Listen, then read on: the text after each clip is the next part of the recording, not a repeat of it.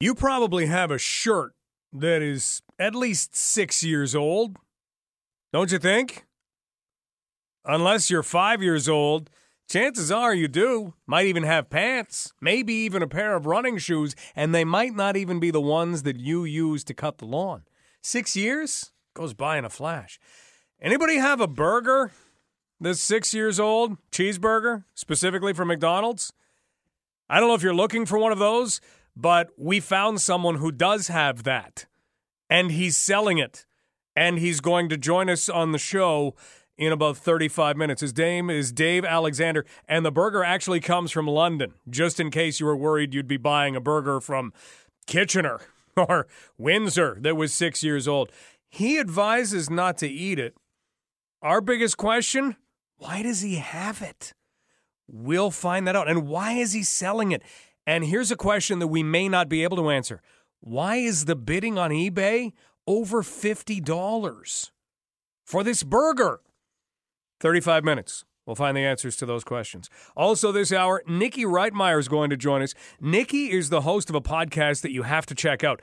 There's a podcast that is out there called The Daily, and it's really well done. It's done by the New York Times, and it explores basically American news stories. Well, I don't want to put words in Nikki's mouth because I don't know that they've designed it to do this, but it reminds me of that podcast, but with a Canadian angle. So if you're a fan of The Daily from the New York Times, you are going to be a fan of This Is Why. And we'll talk with Nikki, not just about the podcast, but we're going to talk about the latest episode in which she explores gang violence in Canada and actually had a gang member from a nameless gang in Canada come into the studio with her. And one of the things that he was concerned about was being identified because he's not a happy gang member. But he said, can you please disguise my voice? Can you please not use my name, not use the gang, not tell anybody about this? Because I don't want to leave this studio and get a bullet in my back. But he talked to her. And we will talk to her as well. We are also going to look at hallway medicine stats and an idea that's coming from Western University that appears to be attempting to make changes to some of the hallway medicine procedures that exist now. So we'll find out about that. And we'll also talk with Steve and Caleb Boyle on the show today. Caleb is 8. And he's a member of Team Canada. We keep running into all of these Londoners who are under the age of 10. Remember the girls from the inline hockey team? Well, similar. But Caleb is somebody who is on Team Canada for karate. And we'll find out exactly how he got himself there. Plus, we are going to be talking in about 10 minutes from now with Ward 4 Councillor Jesse Helmer because electric buses came up in the conversation in London Transit. This is actually something we will explore on Monday and maybe even on Tuesday as well from different perspectives. Remember Stratford had been named as the location for a pilot project for autonomous vehicles? Well, do we know what's happening with that? We're going to on Monday because we're going to be joined by Stratford Mayor Dan Matheson, and we're also going to head to Detroit next week, and we will uncover how things are going because they have a pilot project of sorts that is underway. But electric buses have been brought up, and anybody who has been wishing for London Transit to send buses or vehicles or horse-drawn carriages, I don't think they care.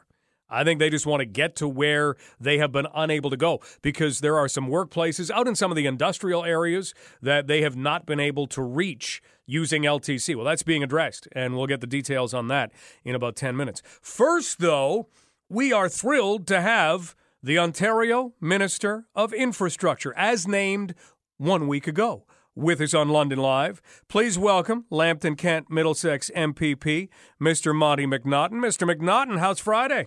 It's going very well, Mike. Hope things are well with you. Things are great. Congratulations on the cabinet position.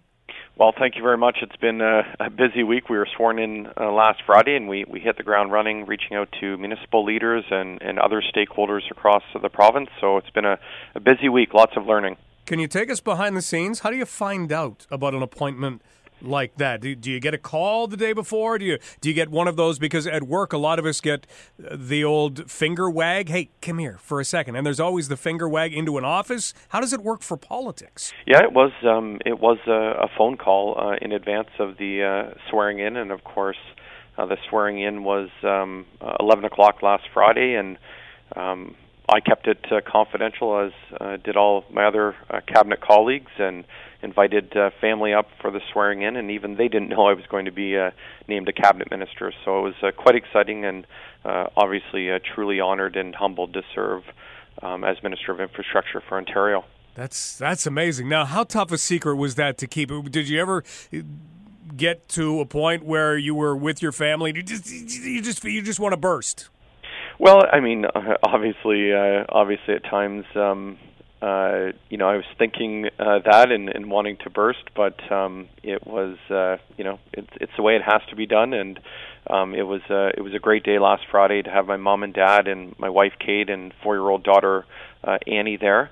Was really just a great moment and exciting moment, and I look forward to working for the people of Ontario in the next 4 years. Good stuff. Well, congratulations. Why don't we dig into one of the big issues that will be presented, and that is high-speed rail. And we had heard, of course, when the Liberals were in power, some of their plans. What can you tell us about high-speed rail and this particular area?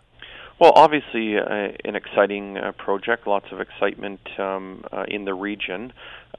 We said quite clearly, Premier Doug Ford said during the campaign that we would fund an environmental assessment, and we'll do that. We look forward to the results of that. So, as I said, last Friday I was sworn in. I started reaching out to individuals across the province, municipalities, and doing broad consultation on a number of projects. Now, with regard to high-speed rail, the idea obviously is to get it from Windsor to London to Kitchener-Cambridge to Toronto, all of those things. That kind of thing doesn't quite happen overnight. So how groundwork and groundbreaking are we expected to get in the next 4 years? Well, it is a long process. Obviously, this project, like many others, takes a lot of money to build, so the background work has to be done properly. The environmental assessment is ongoing right now. One of the things that I have said, I know the Minister of Agriculture and Rural Affairs, Ernie Hardeman, has also said that we have to get the consultation piece right.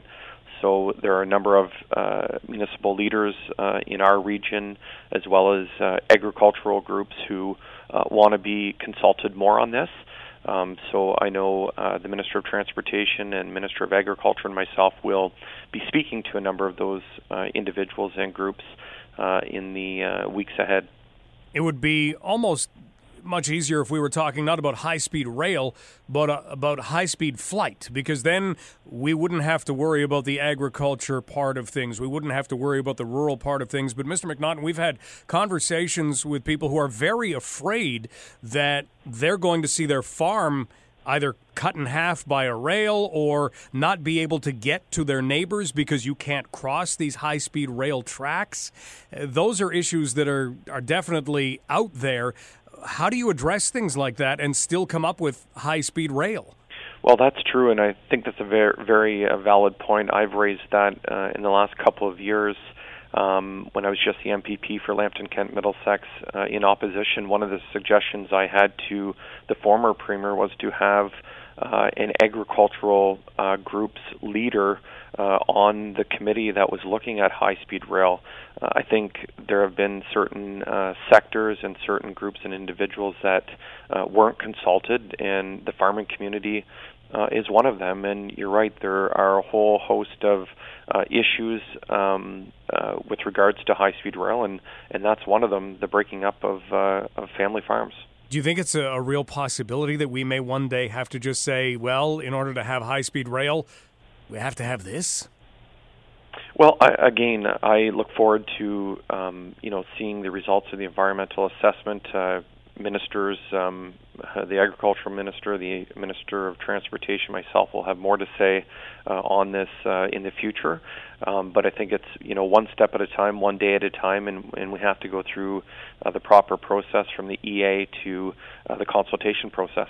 We're talking with the Minister of Infrastructure in Ontario, Lambton Kent Middlesex MPP Monte McNaughton. Mr. McNaughton, outside of high-speed rail, I don't know how much of your time that will tie up, but what else do you see as being issues that will be and need to be addressed? Well, I think, first of all, we've got to have a relationship in Ontario with the federal government. The federal government plays a large role in infrastructure in the province. One of my responsibilities is to negotiate a deal for Ontario to ensure that we get federal dollars to help us right across the province build important infrastructure projects. I think, secondly, we can do better getting value for money with the projects that we build. And I think there's going to be a big emphasis right across all different ministries under Premier Doug Ford that we're getting the best deal for taxpayers on these projects.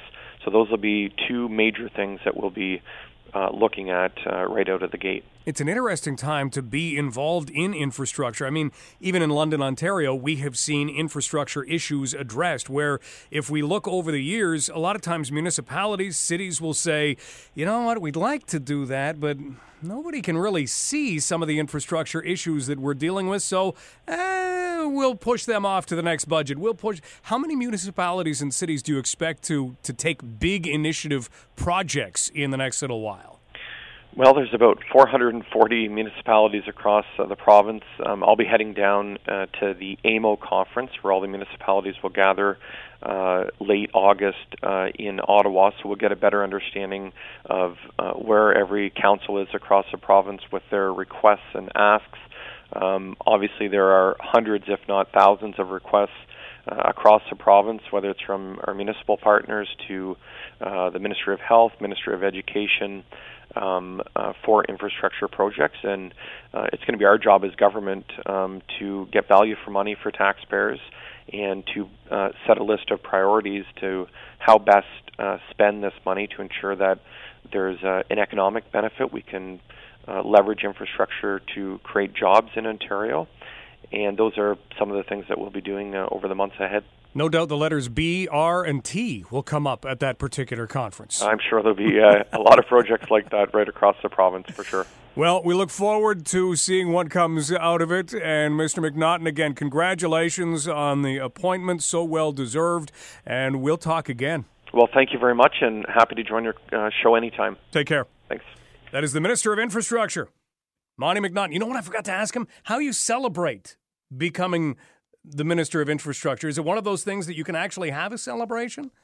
Is it a bottle of champagne kind of thing? Or is it just, hey, this is the job, this is the business, here we go? Next time, we'll ask.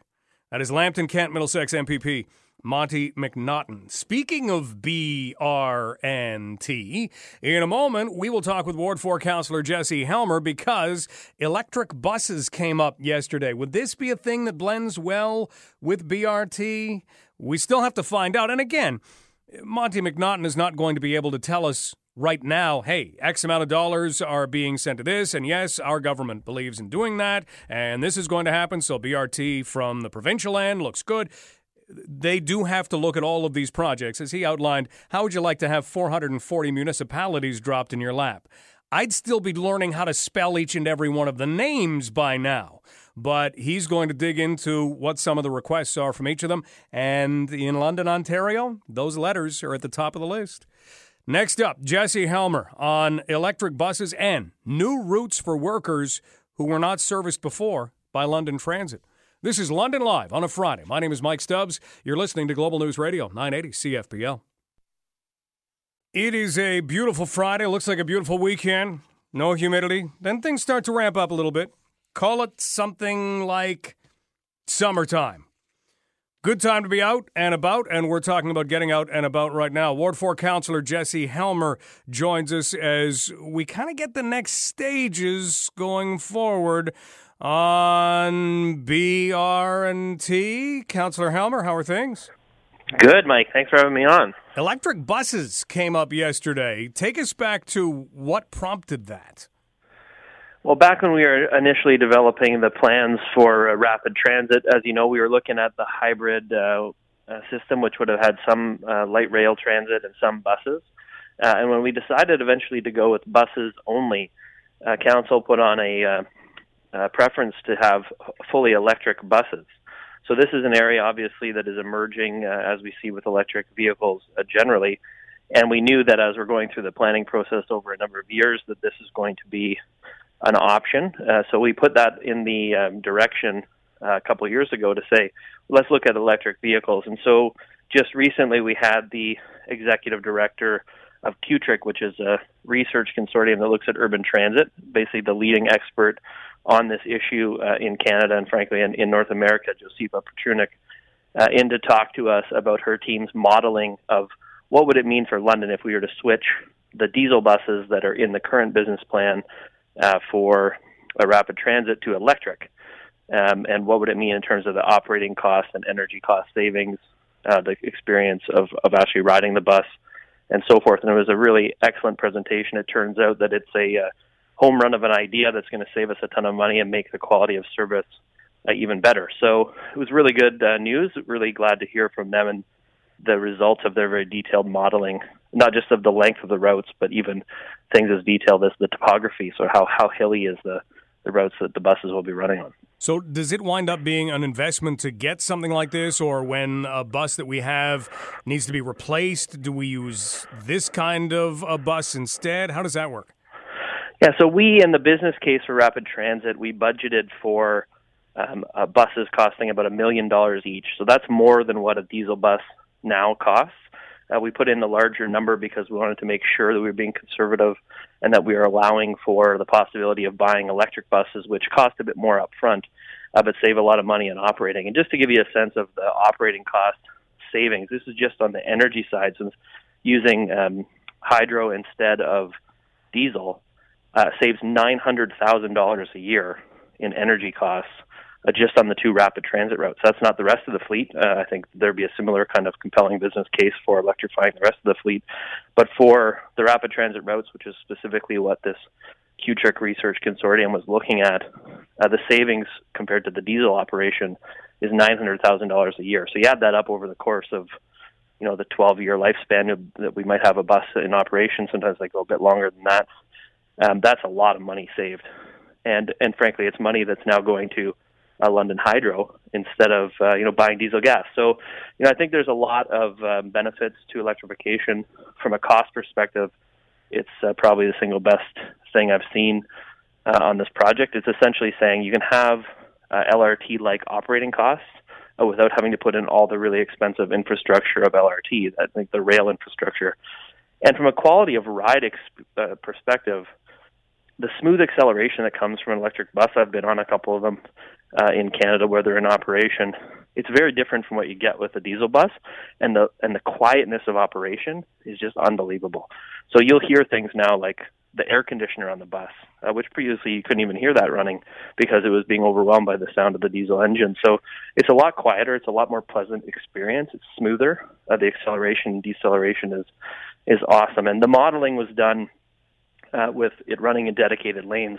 And one thing I think was really important from what we heard from Josipa Petrunik on that was, the starting and stopping of running in mixed traffic has real cost implications for electric buses and for diesel buses for that matter. So the more you're stopping and starting, decelerating and accelerating, the more expensive it gets. And you can see how much more when she looked at the charging time. So these buses are designed to charge at the end of their route, so you have to connect to an overhead charger for 3 or 3.5 minutes to keep the battery running at a high enough level. So at the end of the route, you just pause for 3.5 minutes, which buses do now anyway, and continue on. To do that, if you were doing it in mixed traffic, she said it'd be more like 5 minutes.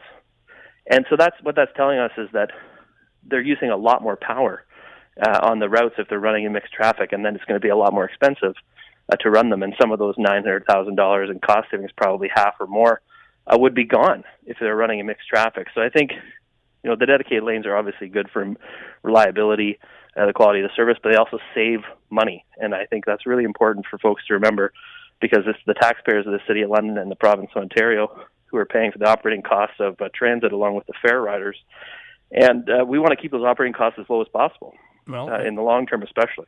As things continue to move forward toward the election, because we know, hey, the ultimate decision will come after the election, this adds a whole lot of fodder to it. Now, one last thing before we go, Councillor Helmer, we're talking with Ward 4 Councillor Jesse Helmer. That is the areas that have not been serviced by LTC that are now finding ways to be serviced by LTC. What can you tell us there? I think we're making good progress on that front. We had a transit summit with some employers in the industrial areas, as well as there was a taxi company that attended that was Green Taxi, LEDC, some city councillors, staff from the Transit Commission, and we sat down to kind of nail out, what are the different options beyond fixed route transit. That's what we're operating now throughout the city, and it works really well in some places, and it doesn't work so well in other places. And I think we're going to have to come up with some more innovative approaches. I think the one that's really promising in my mind, and the Transit Commission is moving forward, coming forward with some pilots on this front for the 2019 year. We dealt with that earlier this month.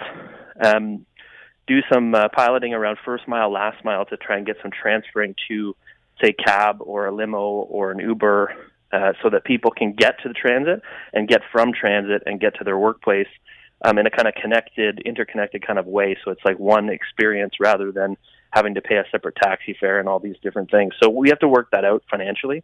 I think it will require some participation from the industrial employers that put some money on the table to help their employees get to work, those who are not driving, and then some innovation on the side of the Transit Commission to make that all happen. I'm very encouraged by where we're headed on that front. I think we're going to be able to solve some of these problems for the industrial employers, especially getting some of their new employees, people who are joining for the first time, people who are coming out for job interviews, to get out there and get connected into employment.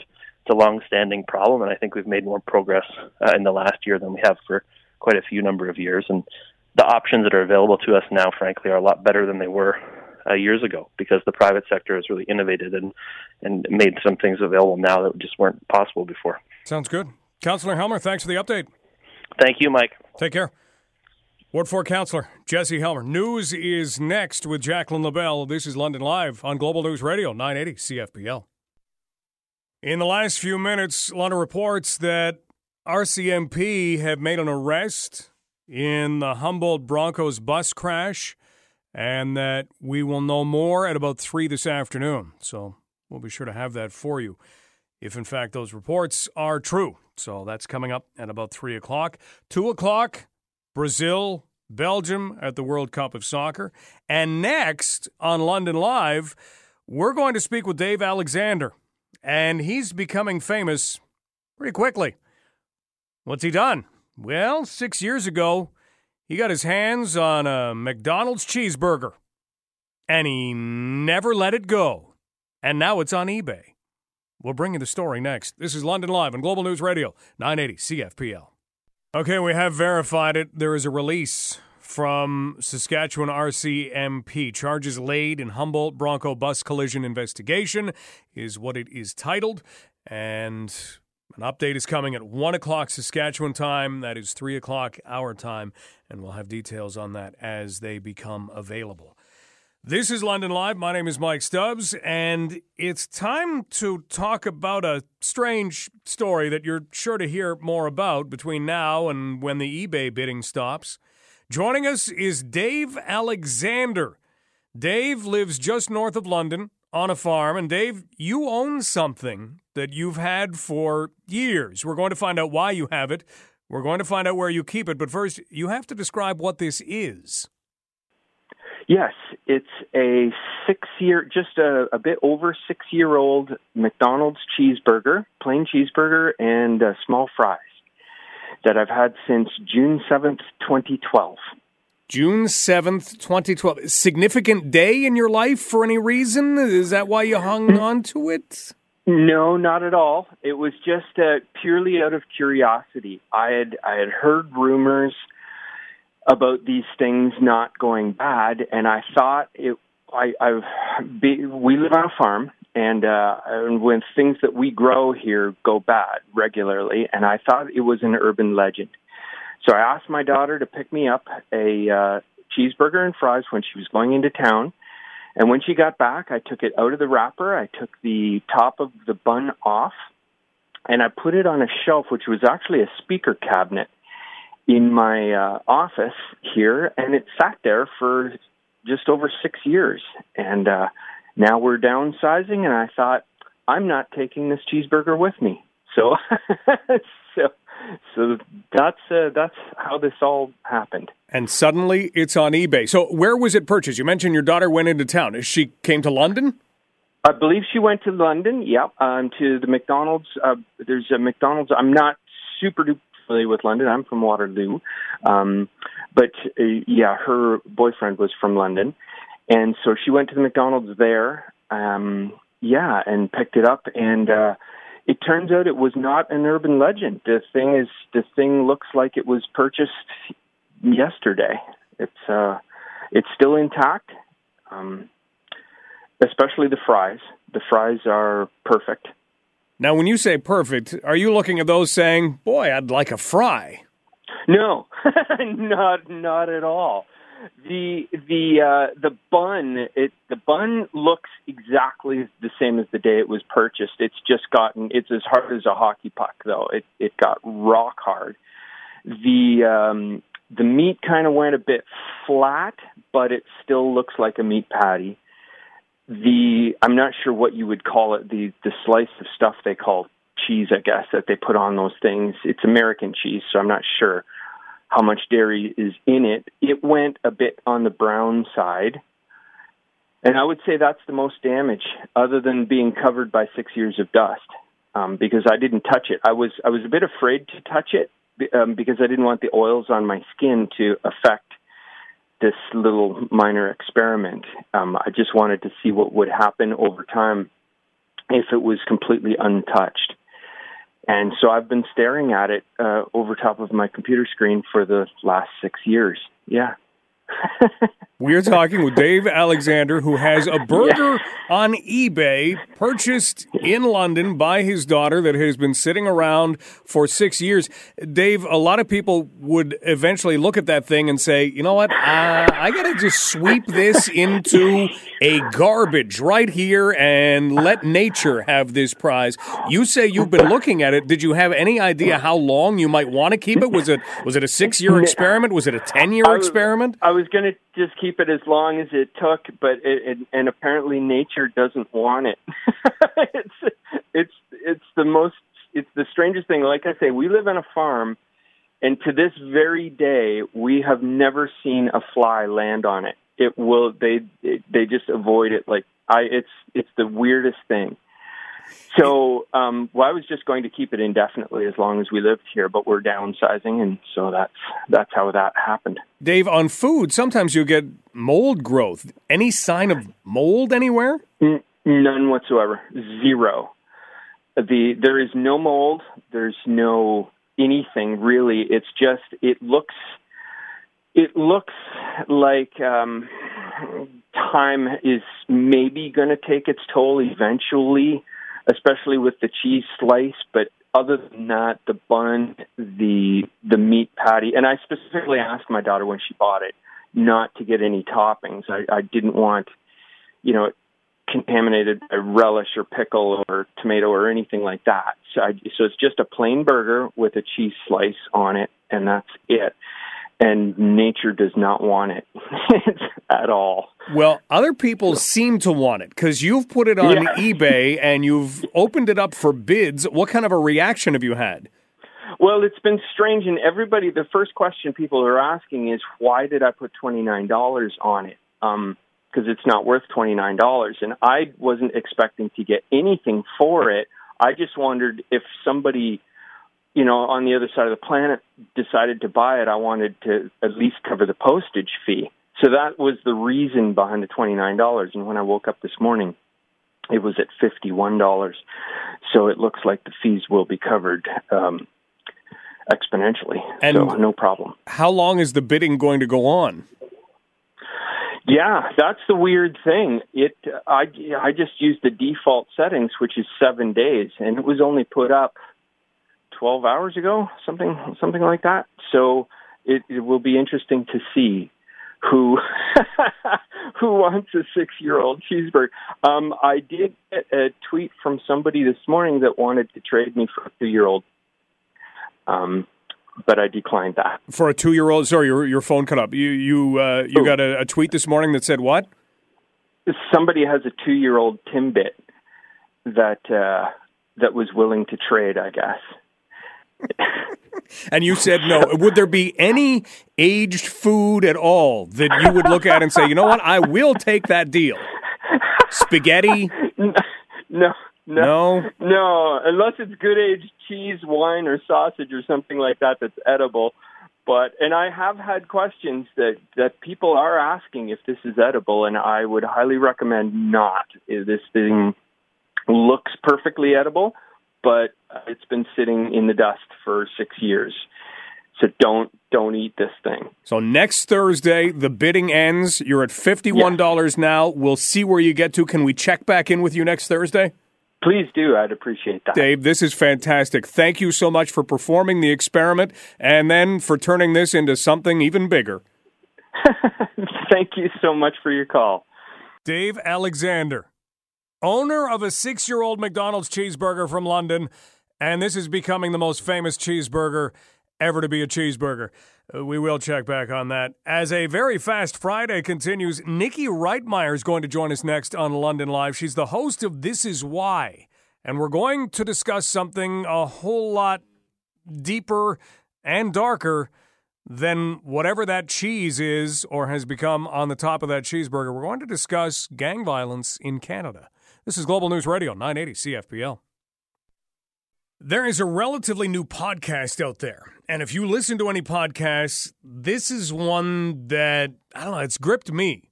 I've listened to all the episodes so far because you find one and then you find another and then you think, oh, I'm going to listen to this. It's called This Is Why. And it takes Canadian stories and then digs deeper into them. If you've listened to Daily from the New York Times, that's the best example I can give you for what it's like. Well, we're lucky enough to have the host of This Is Why with us, Nikki Reitmeyer, and we're going to discuss the latest episode as Nikki joins us, which is on gang violence in Canada. Nikki, thanks so much for being here. How are you? I'm doing well. So happy to join you. Well, it's great to have you. Anybody who has not heard what you are doing needs to do that. It's called This Is Why, and I love how you dig into things, especially when you look at some of the topics, and as much as we live in London, Ontario, and gun violence is not necessarily front and center, we certainly hear the stories coming out of Toronto. We certainly hear the stories coming out of other parts of the country. When you started looking into this, were you ready for what you heard? Not necessarily. I mean, I grew up in British Columbia near Surrey, which is a part of the country that is really bad for gun violence and for gang violence. And, I'd kind of heard the stories, but I guess maybe I just lived in a bubble. I grew up in the suburbs. I thought, gang violence is something that affects other people. But now, in this modern era, it seems that gang violence touches a lot of people, and whether it touches us directly because, you live in a major city like a Toronto or a Vancouver that is, directly affected by the gunfire, or just as for everyone else in the country, as Canadians, we have this perception that Canada is a relatively safe place. There might be incidents here and there, but I think that when we hear about gang violence and how predominant it is now in our culture and our society, it really shakes who we are. It rattles our national identity because we think that's an American thing. That's a Chicago thing. We don't have gangs here in Canada, but man, oh man, do we ever. So I think it affects so many people in different ways, whether you're directly affected by the violence or whether this is just making you question your national identity. So when I dug into this topic, for me, it really did both. We were able to speak to a gangster firsthand who talked about his experiences. And for me, that was wildly fascinating to learn why someone would even want to join a gang for the first place. I mean, for me, it seems so bizarre to do, but it was very much a part of his culture, and now he's trying to escape it. And on the other hand, it made me question the normalcy of gang violence in Canada. We're talking with Nikki Reitmeyer.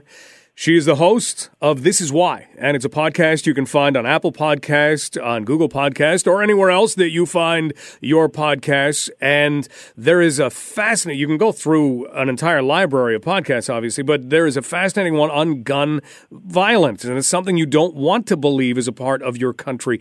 Nikki, when we're looking to talk to people, if you want to talk to a politician, no problem. It's very easy to find somebody in politics who is willing to talk and tell you what they think. A gang member. How do you find a gang member who wants to tell you their story? I have a very good producer who works behind the scenes who can track down almost anybody, I swear. He was able to wrangle this gang member on conditions. One of the conditions was that we had to disguise his name. The other condition was that we had to disguise his voice as well. He said to us that he's afraid if people find out his real identity, that he's going to walk out of the studio and get a bullet in the back. So he said, look, I'm willing to talk. I'm willing to come into your studio and sit down in front of a microphone because I think it's important to get this message across that I don't want other people to follow in my footsteps. He goes, but you got to disguise who I am because I'm worried that there's going to be a hit out for me if anyone is to figure out who I really am when they hear this on the radio or when they hear this in a podcast. He was so emotional and so passionate about telling people not to join gangs, not to follow in his footsteps, that during the interview, and you can hear it in the podcast, he actually breaks down in tears at one point. He says, you know, when I was coming here today, I was looking at some old photos on Facebook of my friends who have been killed, most of my friends who have been killed. And he said, I just can't do this anymore. And he literally broke down in tears while he was talking to us, this gangster, this guy covered in tattoos, breaking down in tears in front of you saying, I can't do this anymore.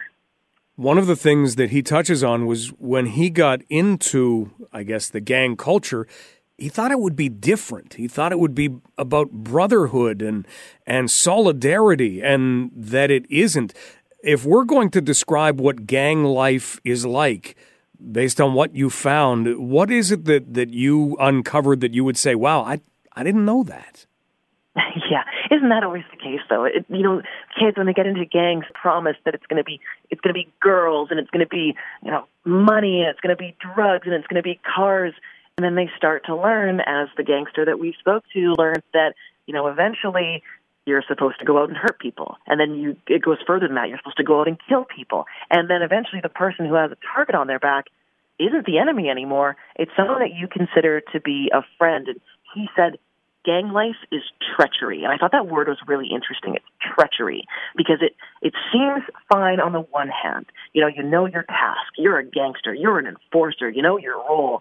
But little do you know that you're just a cog in the wheel when you're a gangster. There's guys above you who are really pulling the strings, and they have an agenda outside of your own, and that agenda is treacherous. So for anyone who thinks that gang life is glamorous and that suddenly you're in control, that's not the case. That's not what I learned from this anyways. It's that a friend can turn on you, someone you trust can turn on you and very quickly put you in the grave. Nikki, you were also able to speak with other people, an author. You were able to delve into maybe what this gang culture is like in Canada. How dangerous do you think it actually is in this country? Yeah, I think obviously in the larger city centers, it's dangerous, and it's dangerous if you're a gangster, of course. But what we're seeing is young people who you consider some degree to be innocent. I mean, they're young people that are being influenced to join these gangs, and they're being killed at 16, 17 years old.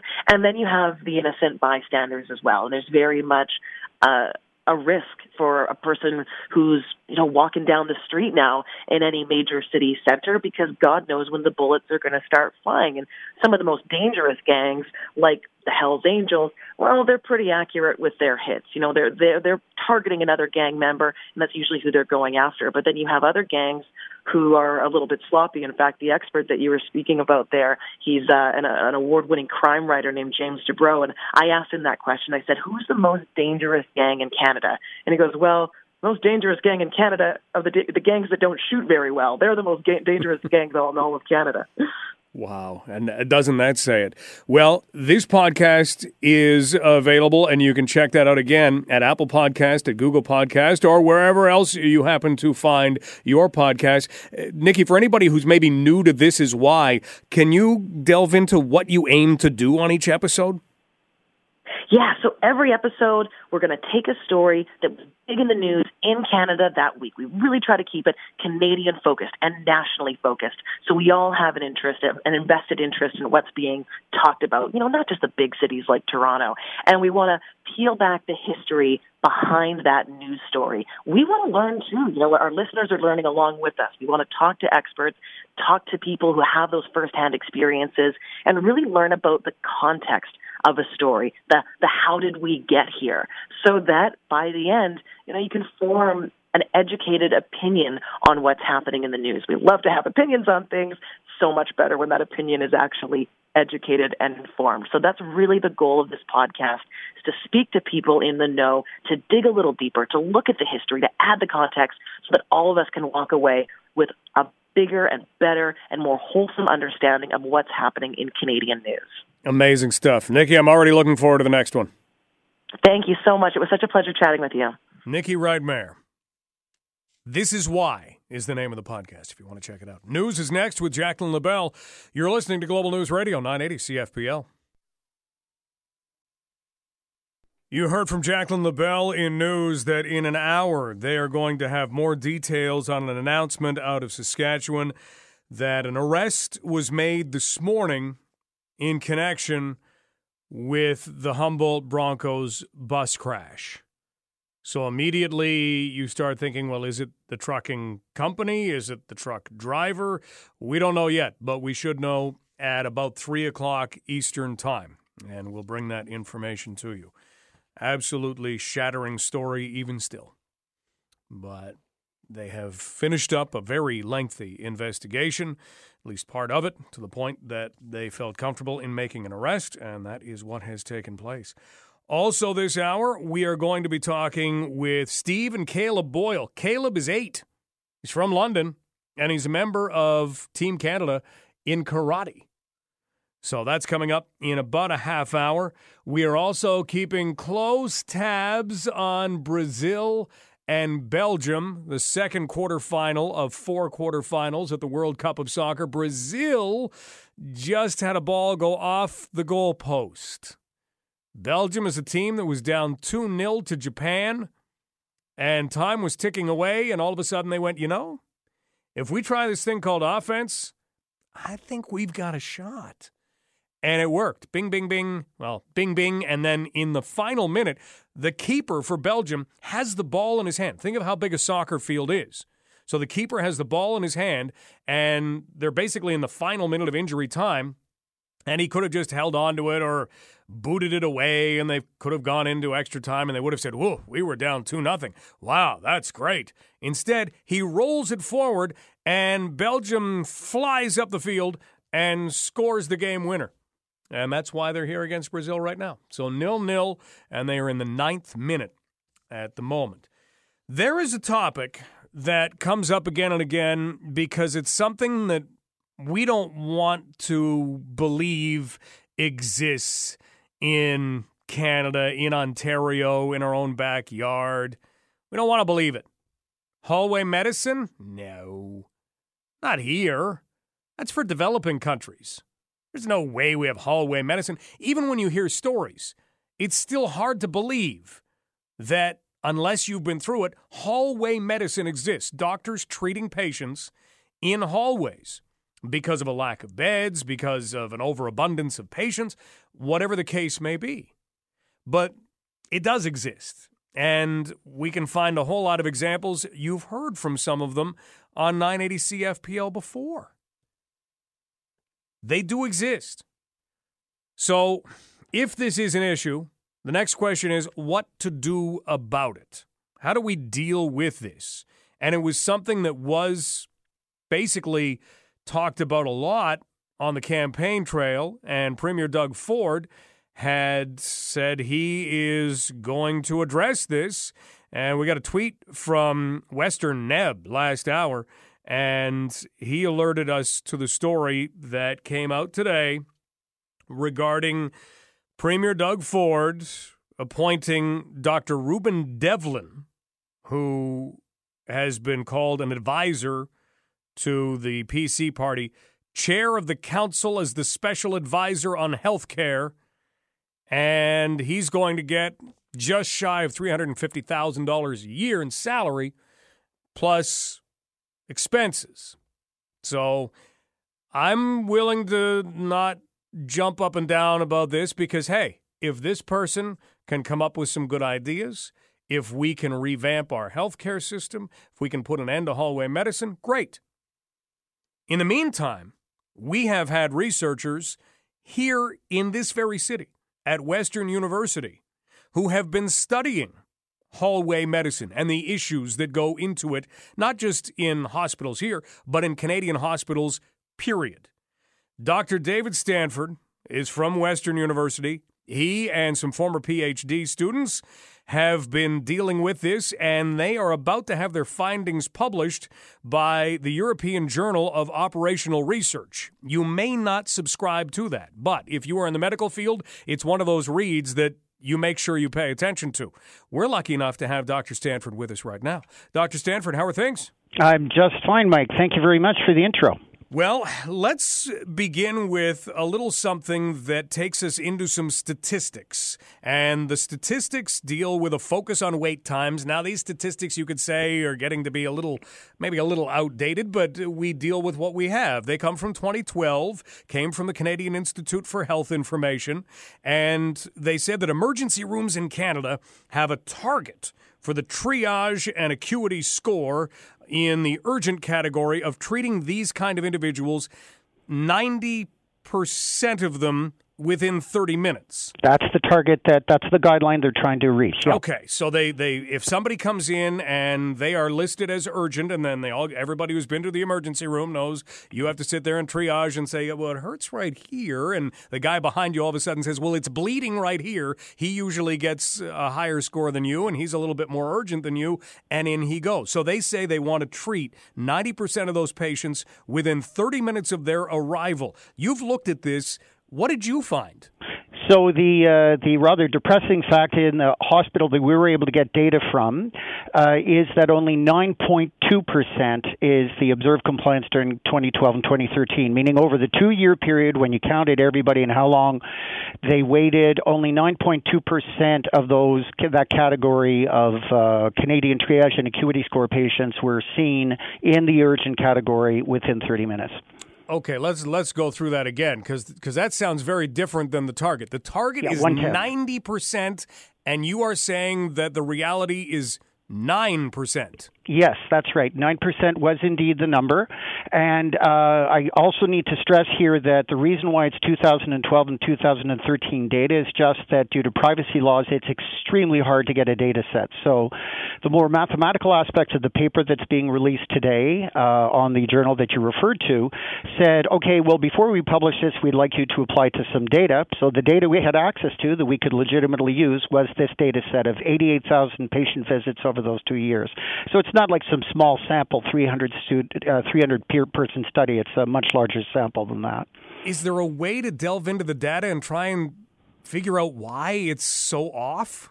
Yeah, well, actually, the data isn't going to tell you this, but I've had numerous conversations with emergency room physicians. There's some great doctors across the country, from Dr. David Petrie in Halifax to Dr. Les Vertesi in Vancouver.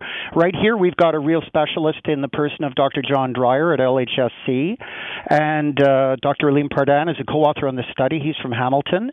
So we've got really good doc brains. What they're telling you, or telling me, and telling all of us, is that the way that they fund the physician hours, they do a simple accounting approach where they just say, here's my patient load, I got this many patients coming in, takes this long on average to treat them, I multiply this by this, and I come up with, let's say, 2,572 hours. Okay, you're now funded for the coming year to staff 2,572 hours of doc time. And the problem is that means those those are docs running at 100% occupancy. They're working all the time. And that's the number one rule of queuing theory, the math that I work in. You cannot run a system like that. You're just going to have these huge delays that we're looking at. And, the reality is what you've experienced, and I'm sure your callers have experienced as well. We're talking right now with Dr. David Stanford from Western University, and we are looking at something that is being published in the European Journal of Operational Research, which has studied wait times and studied essentially hallway medicine, and has found that, hey, what the Canadian Institute for Health Information shows is that for the goal of treating 90% of patients tabbed as being urgent within 30 minutes, they're actually getting to about 9.2%. So is it, and we've heard about this model before, Dr. Stanford, is it looking at the fact that the model for funding doctors in this country needs a major adjustment? Okay, certainly the model for funding physician hours in ER, that certainly needs to be seen. They need to fund more hours, but they don't have to fund radically more hours. They just can't do this accounting approach. They have to do a little bit more math to get to that point. The larger issue is also funding the beds. You're probably familiar with the fact that the ward beds in hospitals typically boast numbers like 100 or 105%, meaning they're using facilities that aren't really meant to be hospital beds during some transition when somebody's coming out and somebody's going in. And that's actually the single biggest problem, is the fact that they can't get people out of emerge into the beds. The government, and I think all the parties agreed on this in the recent election, did point out that there is an associated problem with a lack of long-term care beds, because even in the wards they're trying to get people out, and there's something like 30% what's called alternative level of care, which means it's a fancy way to say patients in beds that are beyond their medical time. They don't really have any medical reason to stay there, but the thing that's supposed to take them is the next facility is not ready to receive them. So that's part of the problem as well. But the biggest one here is we consider it a good thing that, we look at us how efficient we're being. We're at 100% occupancy.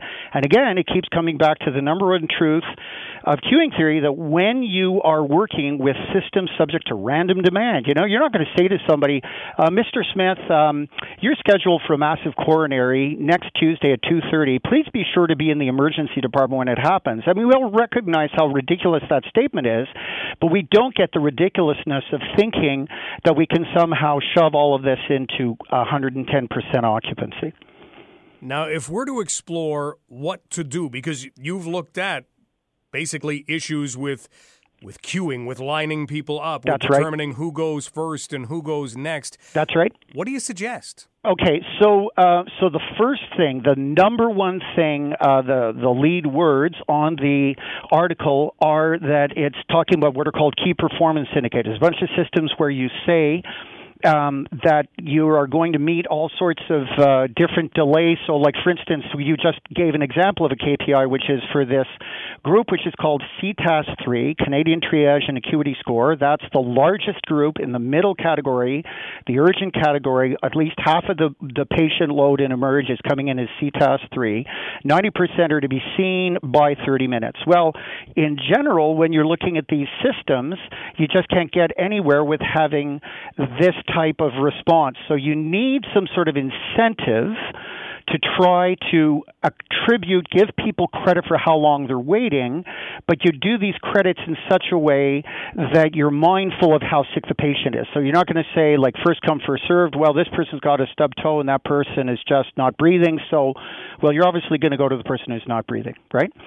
So, but I'm sort of going around about what I'm really trying to get to the point here is you try and get the patients to be seen in a timely fashion that's in accordance with how sick they are.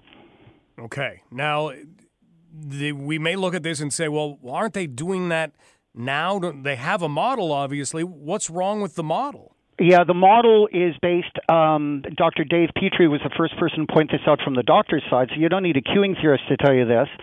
But he said his reference, and he'll back me up on this, and he says you don't pitch a tent at a campsite at mid-tide, between low tide and high tide, because you know when the high tide comes, it's going to swamp you.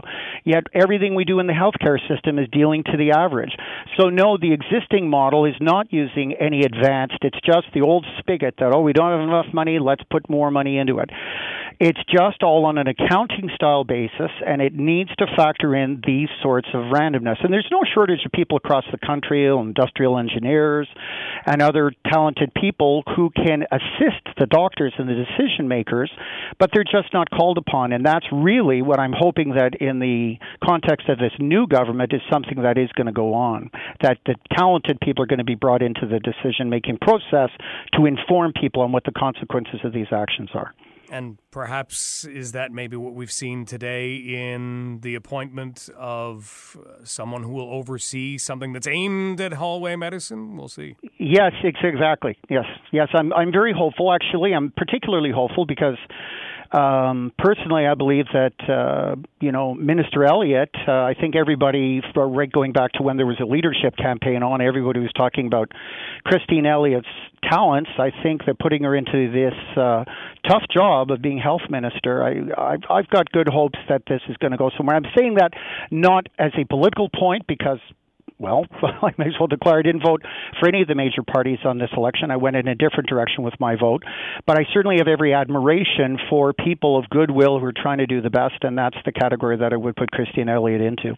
Well, if you missed the story that we were talking about, Dr. Ruben Devlin has been named chair of the council and as the special advisor on healthcare and ending hallway medicine, which is what we're talking about right now with David Stanford from Western University. Dr. Stanford, just one last thing. How are you going to monitor this situation to see whether or not things are maybe falling into place and we're seeing better use of a system that would end wait times? Well, right now I'd say there's a consortium. I mean, that sounds like a very formal word, an informal consortium. The Merge docs and people like myself with the sort of skills that I've got who are determined to try and work this out. So we can work on it from the ground up through the local hospitals where you've got dedicated people trying to do the best that they possibly can. It certainly would help if there were some recognition from on high, from the government, that this is something that can be done. So, I certainly wouldn't mind getting a call if it turns out that somebody feels they're willing to take a look at this particular line. All right. Well, Dr. Stanford, thanks so much for the time. It's a great pleasure. A great job on the interview. I want to thank you for that, for giving a balanced view on it, and wish all your listeners a pleasant afternoon. All the best. Have a great weekend. Thank you. You too. Bye-bye. That is Dr. David Stanford from Western University. So, essentially, here's the issue as far as this study goes with long wait times, especially if we look at emergency rooms. You have an urgent category. The goal is to have 90% of patients who get an acuity score or a triage score of urgent seen in 30 minutes. They want to get 90% of those patients being seen by a doctor within 30 minutes. And based on the data set, the actual number is 9.2%. So something is not working. So the idea that Dr. Stanford and his students have put forward is to make some changes to how that is looked at, and that's where the issue is. And again, we've hopefully got a revamping of some things in health coming in Ontario. And it's going to remain to be seen whether it happens, how quickly it happens. I mean, we've heard it from a lot of governments before. Hey, here's what we're going to do. We're going to fix healthcare. Yeah, but okay. And then the LHINs were brought in. And then the idea of, well, we've got to be more like England or we've got to be more like this country. Okay, we just need everybody to get on the same page, it seems, because we've got a lot of pages. And when you have a lot of pages, you wind up shuffling papers and you never get anything read. I don't want to see that continue. We'll come back in a moment, let you know what is still to come on the show. We can update you if you are a World Cup soccer fan and you're PVRing. We're about to give the score, just so you know. Okay, you ready? Your fingers in the ears. La, la, la. They are in the 25th minute right now. Belgium 1, Brazil 17. No. Belgium won. Brazil 0. Brazil nothing. Belgium's winning. This is London Live, and you're listening to Global News Radio, 980 CFPL. There is a news conference coming up at 3 o'clock. Charges have been laid. An arrest has been made, according to Saskatchewan RCMP, in the Humboldt Broncos bus crash. And that RCMP news conference is going to be carried live on 980 CFPL starting at 3 o'clock. So not only will we bring you the information, we'll bring you the information as it comes out. So that's coming up in a half hour from now. In the meantime, we are still going to chat with Steve and Caleb Boyle, and we'll talk a little father-son stuff. It's not Father's Day this weekend, but this is a good Father's Day story. We didn't have time to save it until next Father's Day. And also, a kid who will amaze you, and we'll only let him get to the letter B. That's coming up as well. News is next with Jacqueline LaBelle. This is Global News Radio, 980 CFPL. Couple of things to get caught up on. We talked last hour with Dave Alexander. Dave owns something that is 6 years old. It's not a dog. It's not a shirt. Dave owns a burger. It's a McDonald's cheeseburger that came from London, and he admitted that he wanted to try an experiment. He'd heard that over time, not much happens to a McDonald's cheeseburger. So 6 years ago, his daughter was in London. He said, hey, can you pick me up a cheeseburger? And he didn't put anything on it. No ketchup, no relish, no ketchup and onion mix. I love the ketchup. That's the onions are what makes the McDonald's burger, and the pickles. That makes the burger. But he didn't have any of that stuff on it, just plain. And he kept it on his shelf for 6 years. And he's moving. And now he is selling this thing. You would think, what are you talking about? Scrape that into a garbage and be done with it. He's selling it. Put it on eBay. And just because our world is as wacky as it is these days, the opening bid was $29.99 because that's what it had to be. That's what he put it at. And then it got up to $51. Well, we just checked it. We talked to Dave an hour ago. It's at $150. The bid is $150, and the bidding will continue until next Thursday. That's crazy. That's wild. There can't be anything more wild than that in the world, can there? Well, there's this kid. Check him out. Argentina, Armenia, Australia, Austria, Azerbaijan, Bahamas, Bahrain, Bangladesh, Barbados, Belarus, Belgium, Belize, Benin, Bhutan, Bolivia, Bosnia and Herzegovina, Botswana, Brazil. Yeah, he doesn't stop. He keeps going until he has named each and every country in the world. Apparently, when he was 3 years old, he started watching YouTube videos of songs that named all of the countries, and he was fascinated by them. And he learned all the countries, and now he's 6 and making videos of his own. What do you do with that exactly? I mean, it's good. It's good memory text.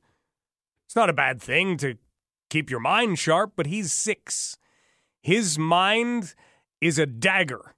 He doesn't have to worry about keeping things sharp. He doesn't have moments where you have to sift through all kinds of useless remembered information and try and remember something that's very insignificant. Do you turn to Google right away? My wife and I have told ourselves, no, if you can't remember something, you can't grab your phone. You have to dig it out.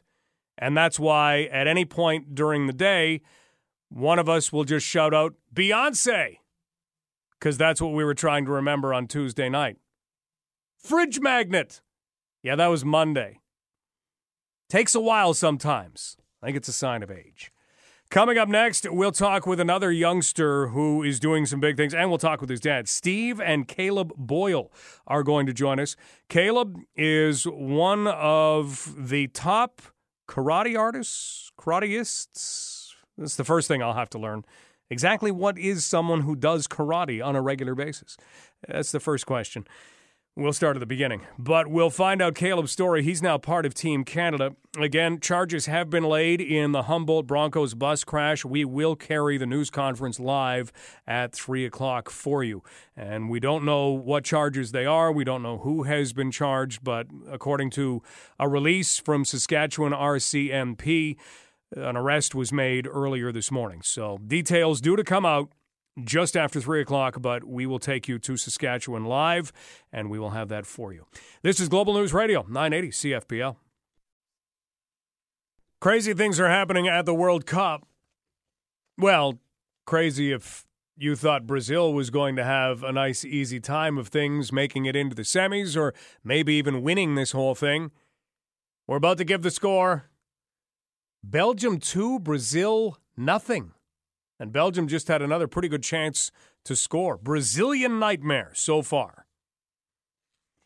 We have a couple of people in this city who are doing some pretty special things in the karate world, and one of them is about to join us with his dad. Caleb is 8 years old, has made Team Canada for karate, is going to the Worlds in the fall and the Junior Pan Am Games in February. And Caleb and his dad, Steve, join us now. Steve, how are things? Things are actually pretty amazing. I think every day I wake up on this side of the dirt's a good day. So. Well, we've got to talk about an accomplishment that you've been able to watch. I don't know how big would it be a karate artist? Would it be a karate-er? There's a lot of things we have to learn here. Martial artist. Martial artist. And his background is Roshin-Ryu Karate, which is the same art that, Shorin-Ryu Karate, my apologies. And this is the same art that Bruce Lee brought to the world. Very nice. Now, were you involved in karate at all when you were younger? Growing up, absolutely. Just a little bit minor. I didn't get into it as much as Caleb did. However, into my adult years, I did own a mixed martial arts school here in London for a number of years. And so you would think that really paved the way for Caleb to get involved, but it ended up being kind of a different story. What was that? It was, actually. So Caleb's been watching, me hit heavy bags and things as a young guy growing up. But in junior kindergarten here in a school in London, Caleb was actually bullied quite a bit in junior kindergarten. And then by senior kindergarten, he switched gears and he actually became one of the bullies. Which was not sitting well with Mom and I, obviously, and he was getting in trouble on a daily basis and suspended constantly for fighting and picking on kids and just things we just couldn't get control of. So I decided at the age of 4 years old, I knew that he was at the age that he could actually join a karate school. So we approached Family Karate here in London on Wonderland and Fanshawe Park Road, and I brought him down saying, you know what, this is a place that you're going to be able to release all your inner demons, if you will. And from the very first day he went in and he got his butt whooped by a kid smaller than him. And at that point, he was addicted from that day forward. So you've owned a school. You know what kind of things can occur that might help behavior change. What do you think it was that did that? It was the discipline side of things on the karate end, and then the fact that they teach that, a martial artist keeps everything very secretive. They don't initiate fights. They defend themselves and they call it, at 4 years old, they have a Little Dragons program. They call it their superpower.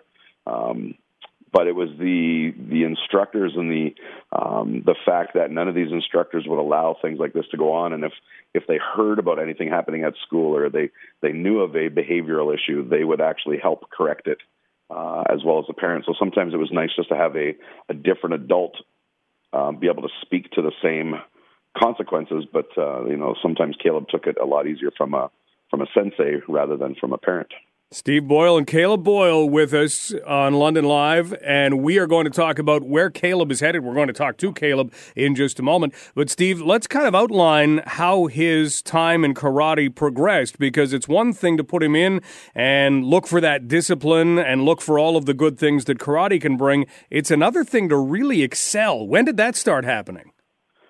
So from the day he turned 4 years old, he's 8 now. He just turned 8 in November last year. So the day he turned 4, He joined the Karate in a Little Dragons program, and they're really good at doing these little, you get a stripe on your belt as you learn something new, and then you progress through these 8 belt levels. I would say by the end of Little Dragons, we saw a spark in his eye that was probably at the end of year 1, that he really did have that interest more than the average kid, because we were waking up at home 4 days a week with him practicing karate in the basement and yelling his ki eyes and waking everybody in the household up. So we knew that there was something about it. And then I would say year 3, we actually started doing some little mini tournaments around London. And these are just little competitions where they would go in and perform a kata, they would perform a weapon kata, and they might do some point sparring.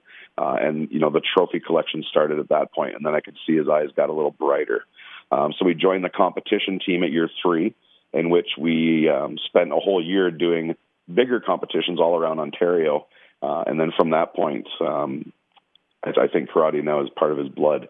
So I would have to say at year 3 is when it really started to showcase that he had a bigger interest of going a lot further. He was winning division after division after division, and being a bit biased as his dad, but he was much farther ahead than most people he was competing against, and it just showed that his training and his focus and the fact that he just lived, breathed, and ate karate, it was starting to show pretty good. We don't have a universe competition just yet, but that means Worlds tend to be the biggest in anything. He's off to Worlds. He is off to Worlds, which is the equivalent to the Olympics for karate, if you will.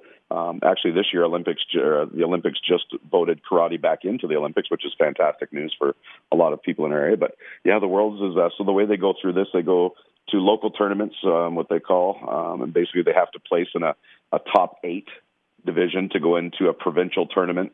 In the provincial tournament, they have to finish again top 8 to go to nationals.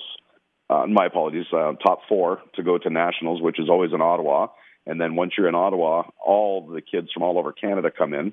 And if you place in the top 4 division, then you get invited on to Team Canada, which goes to represent our country over in Dublin, Ireland this year, October 26th to November 3rd. And then again in February, Caleb will also be going over to Guatemala for the Pan American Games. Whew.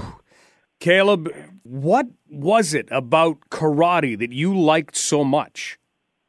My bow mostly, and all my teammates supporting me. What is it like to have teammates supporting you? Because everybody always thinks karate might be a bit of an individual support. So tell us how that happens. With my friends supporting me, it helps all of us by if we were doing something else or doing something wrong, they could watch and correct it after if we're in like a tournament or something, for example, and we mess up a little. After when we're done, our teammate can be right beside us and help us get better and get that fixed up. That's amazing. Caleb, you have already competed nationally, and now you're a part of Team Canada. When you found that out, what did you do? I screamed yes, and I'm like, yeah. Now, do you ever get nervous in competitions? Huh? Do you ever feel nervous? Yeah, my very first one, I got nervous. And then once you started, were you still nervous, or did everything just kind of fall into place for you? It just kind of fell into place. And now, where would you like to see this go? You're already going to be going to the Worlds at 8 years old. Karate's back in the Olympics. What do you think? The Olympics someday, what would that be like? I want to make the Olympic team one day. Well, and that would be really fun, and it would represent my country very well. Well, you're already doing that. So, again, congratulations. Caleb, as far as what you're going to be competing in at Worlds, what events are you going to be doing? I'm going to be doing creative bow. I got alternate. I was 5th, so we just got the call about a week ago that somebody can't go, so I can do my creative bow now and my continuous sparring. And would continuous sparring be against somebody else? it would be against somebody else, continuous flights. Once you get the point back out, and then you keep going in until the timer runs out of 2 minutes. Pretty amazing. Well, Caleb, best of luck. We'll have to find out how things go when you get back, all right? Yeah. Steve, when you watch Caleb do what he does, what's that like as a dad? Beyond proud is proud's an understatement. You kind of get into this at the beginning, and you're spending your $100 a month for 4.5 years, and it's really good to see that money's gone somewhere. But more importantly, I've watched this kid go from 4 years old to 8 years old so far, and he is. Everybody that meets him just says that he's something special, which is absolutely incredible. To see him be able to go into a nationwide stage and not show fear and not show, like he's not nervous. He's ready to go at all of these events, and he does his best, and he understands that. One of the things that he brought to my attention, which kind of stuck with me, is he's like, Dad, I never lose. I'm like, what do you mean you never lose? And he goes, I either win something or I learn something. And he goes, and so one event he did especially not so well. And he goes, you know what, Dad, man? He's like, I learned a lot today. That's all. And so that attitude has kind of helped me personally in my own life understand that you're not going to win everything either. And we got a karate mom in the house too, who's really the rock to the household. She's the one that makes sure he gets to his practices and he's to his competition team practices. And so there's definitely pride in the parental role for sure. And his little sister is just as proud of him as we are. So. Great stuff. Well, we'll find out how things go. Best of luck in all the competitions going forward. Sincerely appreciate it. Thank you so much.